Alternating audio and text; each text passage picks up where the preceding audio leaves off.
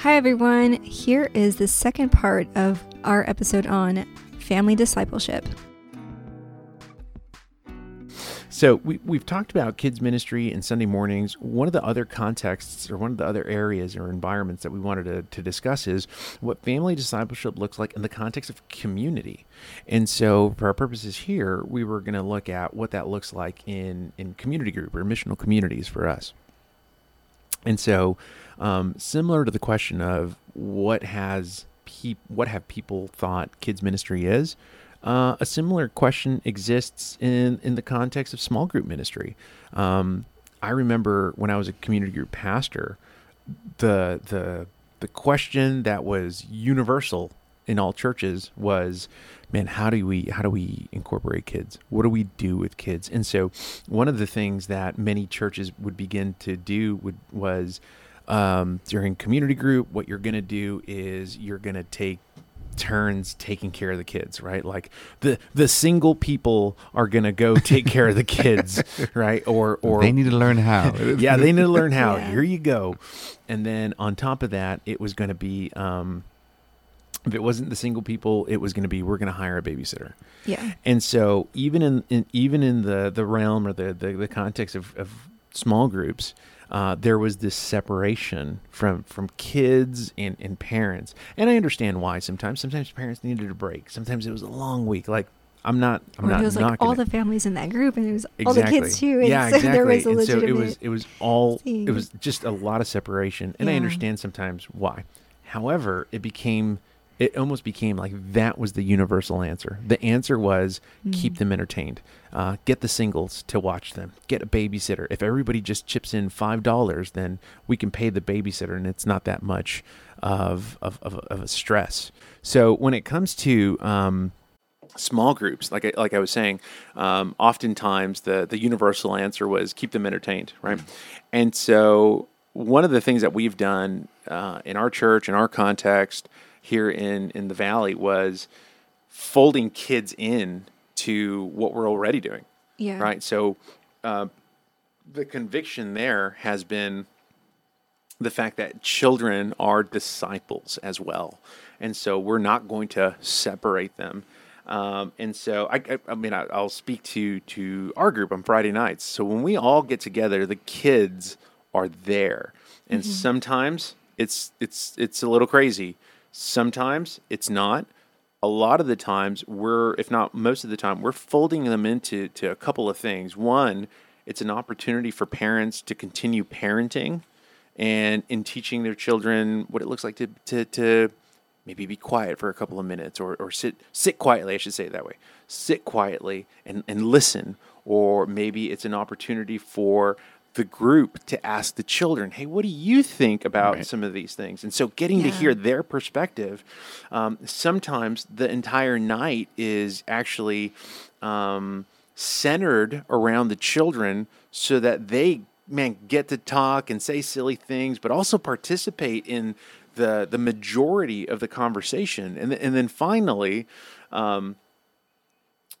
children within the group get comfortable around some of the other adults as they are also learning alongside them. Yes. But at the same time, you see this friendship develop. You also see other parents speaking into the lives of these children. I think for me personally, one of the benefits to our group has been when we started our group, Seth my son was 8 years old. Chunga was 8 years old, and so he just sat quietly, and sometimes he was drawing, sometimes he was reading, sometimes his hand would go up because he had a question, sometimes he was full-blown participation. There have been a few times where he's like, now as a 16-year-old, he's flipping through his Bible saying, hey, but this is what God's Word says, so how do we do this? Last week he was quoting John Owen. But apart from all of that, part of the reason he is the kind of young man that he is because of the men and women that have been around him, supporting him, encouraging him, discipling him, coming alongside Rebecca and I. Like some of his best friends are like Everett. You know what I mean? Like he has these like philosophical conversations with guys like Izzy. And so all of these individuals have just come alongside him as Rebecca and I were primarily discipling him, but they spoke into him. They supplemented, they strengthened our voice. And that has been tremendously fruitful. But nevertheless, I think it's important for us to recognize that children are disciples. And yes, your Thursday night group might get a little hairy. Okay. You know, that doesn't mean you don't do anything about it. Right. You know, that doesn't mean you stop parenting. But it does mean, I think, that we need to think through groups or the context of groups biblically, and we need to think through them with conviction, right? Like parents are still going to be parents. And we're not going to separate our kids. Sometimes kids are going to be kids. That doesn't mean I stop being a parent, but it does mean that sometimes I just need help. Like I think as a parent, I need to recognize my limits, and I need older individuals helping and other men speaking into like, oh yeah, I wouldn't have thought that. So yeah, what do you guys think about that? It made me think of something else right quick, just as we were talking about keeping the kids involved, keeping them, and Seth growing up in the way he did and the value of that as his comfort level goes with other brothers and sisters, just keeping them, they think of them as family now, basically, and my kids are starting to do that as they get to know more people in the church. And Mark, you can correct me if I'm wrong, but I think you're also saying at the same time, it's not that we don't value discipleship groups of people or men, women coming along and having these conversations that kids aren't included in, like, hey, I need to confess some sin or I need to talk about some stuff. But it's not a complete separation of children when it comes to discipling them. Like there's a value in getting together with your men's group or your women's group or the few people you know and saying, hey, yeah, it's okay. I don't think we're trying to say, hey, parents, you don't need a break. You don't need some time with your adult Christian brothers and sisters, but just in our context, we want them around because we're talking about family discipleship to grow them in Christ scripturally, to bring them up. And it's chaotic. It's hectic. And what a blessing that is to have that. Yeah. Because even though it's not, we shouldn't make it as parents about us and how quiet we can get and the separation we can get. We should make it about being solid scripturally and bringing them up in the Lord like we're commanded to do. Yeah, right? Yeah. I think in group life, we are thinking through folding our children into the life of everything that's going on because they are a part of our life. They are disciples as well. We're as parents, as the church, we're thinking biblically and I think creatively, because the truth about some of these, for example, when it comes to groups in here in the Valley, they're always big. Like our Friday night group, when we all regathered a month ago, that's because we were still missing, I think, 4 to 6 people. There were like 27 people at the house. I think we've gone up to like over 30 in the past. And so our groups are really large. And sometimes it's like that when we are, like that time we were having a big party just to celebrate regathering. Mm-hmm. But even last week when we gathered, cracked open our Bibles, we're looking through Colossians, I think there was like 17 of us, something like that. And so anyway, the reason behind all of that is, the reason behind me bringing that up is because you're just not going to get the most out of everything you need within that one night at community group. That's why we need to think biblically and creatively. If I want to get more out of discipleship as not just as a parent, but as an individual, then community group is the catalyst for relationship. Mm-hmm. Therefore, I need to carve some time out. Depending on how valuable I see that, right? I need to carve time out. Like Jay and I meet every 2 weeks. Like and we meet for a while because we're talking about all the feelings and all the Bible, you know what I mean? We're confessing sin and all that stuff. And so, but nevertheless, we're thinking through it biblically and creatively and I think realistically. Like you're not going to get everything that you need to get out of Friday night community group.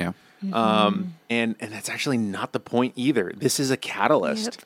It's a catalyst to open your Bible with brothers and sisters. It's a catalyst to fold children into the story of God in discipleship. It's a catalyst to, get some time with community and get to know others, so that it would actually be happening outside the context or outside the walls of the home. Right. Yeah. And so I think in community or small group ministry, we're discipling our church, parents, individuals to think biblically, to think creatively, and also to think realistically. Yeah. That's a list that I just came up with.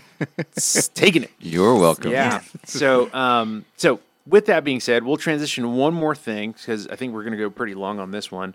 So we're looking at what family discipleship looks like in kids ministry and on Sunday in particular, and then small group ministry.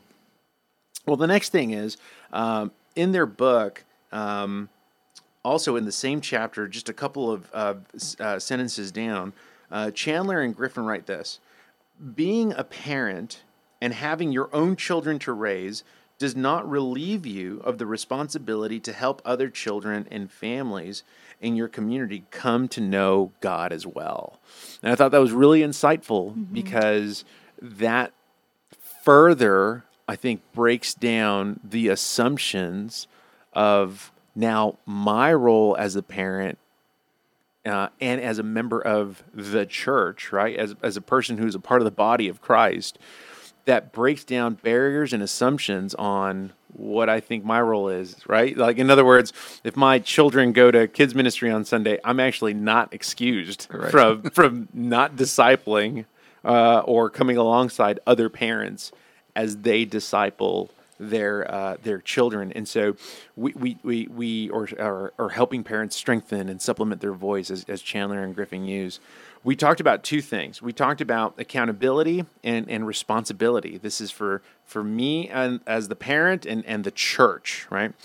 And so when it comes to the church provides accountability for the parents in the areas of empowering. So this could be anything from equipping parents. This could be anything from providing resources, workshops, classes, tips, coming alongside discipleship. It's just general empowerment. One of the other ways in which the church is, I think, accountable to the parent is by providing encouragement. Hey, keep it going. Sometimes encouragement means praying for parents. Sometimes it means supporting parents, listening to parents, being available and present to parents.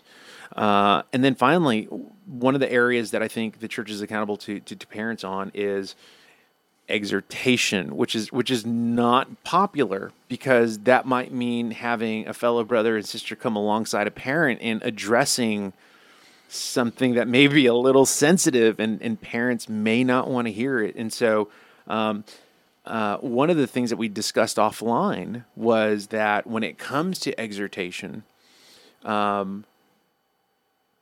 parents, we have a propensity to be defensive. Shields up. Yeah, shields up, defensive, and dismissive of exhortation. And so we talked a little bit about that. Speaking of that, Jay, like what do you think that can look like? What it can look like is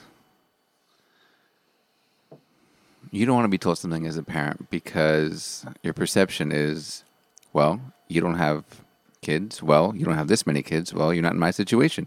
You don't know my life. True enough, you may not know that person's life. You may not have 3, 4, 5 kids. You may not be a single parent, but you still know and love the Lord. You can still provide wisdom, even if you're not in that life cycle. It's dismissive to say you don't know my life. That's a true statement. That doesn't mean there's not wisdom found in a brother and a sister saying, hey, I see you maybe struggling with these things. How can I come alongside of you and love you? Or I need to point this out to you because it'd be unbiblical not to say something to you. I'm actually neglecting you if I don't say what I see. Mm-hmm. And I'm not going to walk on eggshells around you because I love you enough not to do that. Yeah. And parents, for multiple reasons that we'll talk about later, there is an identity issue when it comes to parenting. I'm not good enough as a parent. I know what I'm doing as a parent, or I don't need anybody to point that out. You don't know my struggle. It becomes very much about you as a parent. It's no longer about discipling the children, loving people well. It becomes how you identify. And if somebody thinks, especially when it comes in the context of church and Christian men and women, if somebody thinks that you're not doing a good enough job, then you start to see yourself as a failure, and I'm not doing this right, and I see them, and they're pointing these things out, and you just keep your shield up rather than saying, or rather than being humble. Like, humility is a huge part of it, and it's a very difficult part of being a parent because a lot of your days are 24/7 hair on fire, and you are actually doing your best to try to get through it. It doesn't mean that you don't need help, and it is okay to say, you know what? I don't know what I'm doing. Mm-hmm. Scripture tells us the role of the church is not a place, it's people. And for another brother to love you enough or sister to love you enough to say, hey man, let's sit down and talk. Let's work through this stuff. It's not a finger wag. It's I love you, and as part of this family, I want to come alongside and help. Mm-hmm. And I think for parents, it's embarrassing. It's frustrating. It's a pride thing a lot. And I don't think it's spoken about enough, actually. I would agree. I don't think it's spoken about often. And I think to be fair, there are many experiences. Maybe you have even experienced them. I know I have. But there are these experiences that parents have had where exhortation is more of a rebuke. It's more of children should be seen and not heard. Right. You need to do something about it. So it is done poorly. It is done unbiblically. It is done unwisely. And so some of those experiences do shape how parents may respond, which I think that is why we need to be incredibly biblical and intentional in the language that we use, modeling it as the church, knowing that we're creating a culture that's going to take time. That means failure is going to happen, but that also means by the grace of God that there will be fruit as a result of it. Because at the end of the day, the purpose of exhorting one another is so that we would be reminded of our identity in Christ, is so that we would be reminded that how we parent is actually motivated by God's glory. How we parent is a reflection of what we believe about the gospel, and how we mold discipleship into the context of families is a direct result of, I think, what we believe about the gospel and our sanctification. Yeah. And so there are far more benefits to exhortation that I think people think. However, in many churches or traditions or certainly people's experiences, they've been poor experiences, tragically, and I think that's something that the church needs to own. And if in particular for us, if we're saying we're going to do this differently, then we certainly need to do it biblically, but with great intention, with great care, with a tremendous amount of grace, for the purpose of seeing parents flourish as they disciple their children, so that their children would thrive and grow up into responsible men and women, hopefully, who love the Lord and follow Him and serve them all their days. Because not just because of mom and dad, but because the church was serious about coming alongside parents. I think one of my experiences was when I had an individual tell me. We were having youth, and an individual was telling me that they came alongside, quote unquote, Seth. They came alongside Chungo, and they said, "Hey, I actually expected you to know more. You're a pastor's kid." Man. And that set me off, man. I was like, why are you treating him differently that you're not fit to lead? No. And he'll be dead 7 years this fall. And we mourn him. But yeah, that was one of the things that they told Seth, hey, I expect you to be this. And I came alongside that individual, and why would you say that? That's terrible. You're applying this kind of pressure on my son that, that's not going to happen. That's not what it is.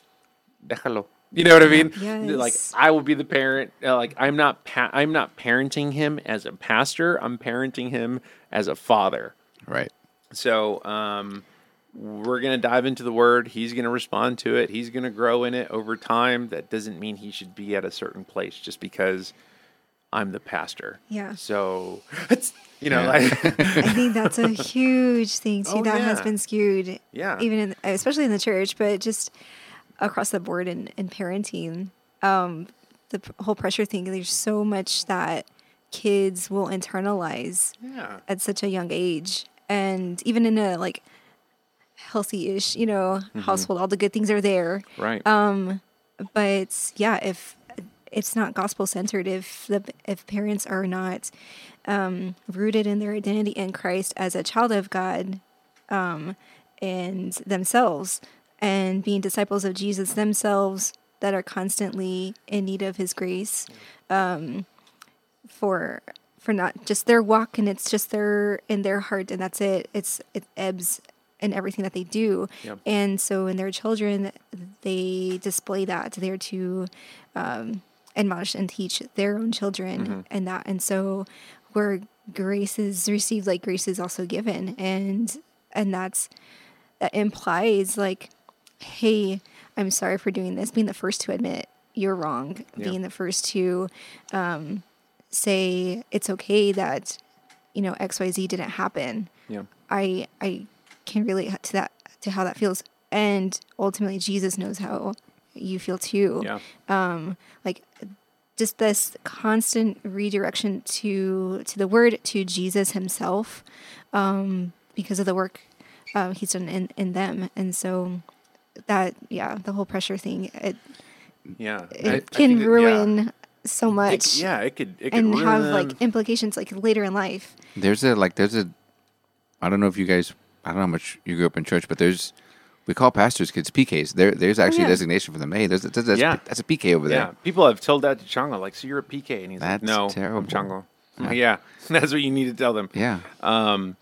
Yeah, one thing I wanted to just circle back to was we talked about the role of accountability and responsibility, how the church is accountable to the parent, right? So empowering or equipping, encouraging, and exhorting. The flip side of that coin is that the parent also, like me as a parent, I have that same responsibility to other parents and individuals in the church. I have a responsibility to empower parents by like inviting them over to my house to teach them or to show them how we do certain things. Maybe they're going to get ideas or answer questions.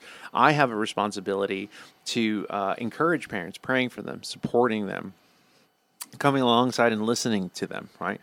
I have a responsibility to exhort parents just as much. And the truth is, this isn't being done primarily as a pastor. This is being done as an individual who is a member of this local church.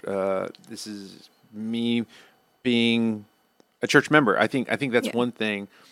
Speaking for myself, individuals will think like, yeah, the pastor is outside the body of Christ because he is holy. No, that's dumb, right? Yeah, like the got that idea here wrong. is like I'm actually a member of this church, and so as much as fine, culture is set from leadership on down. The truth is that if we're thinking about this biblically, everything we talked about within community, if we're thinking about this biblically, creatively, and realistically, then my role just as a covenant member is to do these same things. I'm not excused, both as a parent and as a pastor. Right. I am not excused from these things and coming alongside parents as they disciple parents, just as much as they are responsible to do that for me and my wife. So, yeah.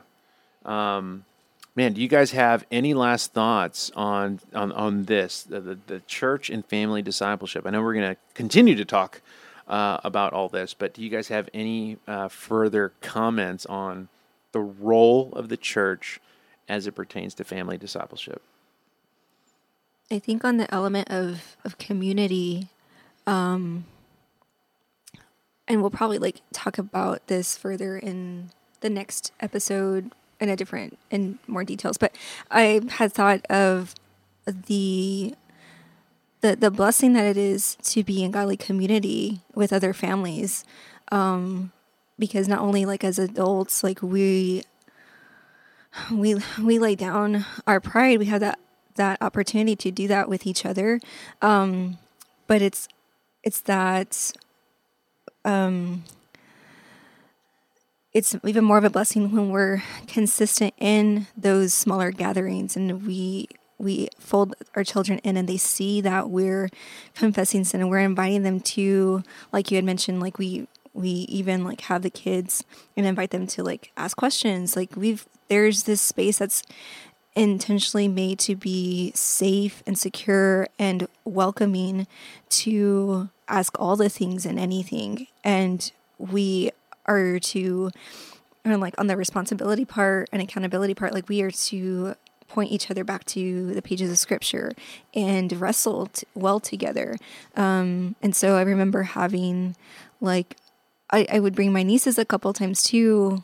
And we'd go around the table when we'd split up like men and women for prayer and things like that, and talk a little bit deeper or more in detail. And so they would get to hear that and even say, "Oh, can you pray for me?"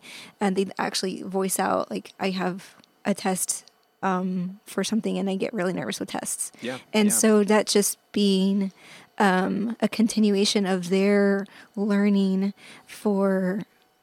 about God and what He can do and who He is. And if that's not consistent, or if that's not being done, or if it's still the way it's being done is just like this separation, and it's never like language is not used, that it's gospel centered. It's faith is always going to be compartmentalized. Yeah, it's going to be more detrimental, and you're going to still believe a false gospel.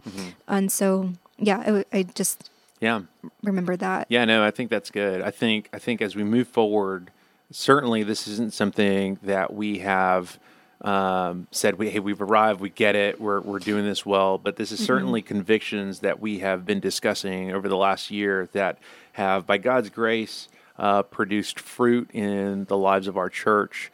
And man, so we want to continue to revisit that conversation, because we never want to say that we've arrived or that we have the right answers. We want to continue that conversation so that parents and children would continue to be sanctified for their good and ultimately for God's glory. Yeah. So that's all we got for this morning. We hope you guys found this to be incredibly beneficial, I hope, hopefully fruitful. And as ever, hit us up if you have any questions. We will see you next week. Bye.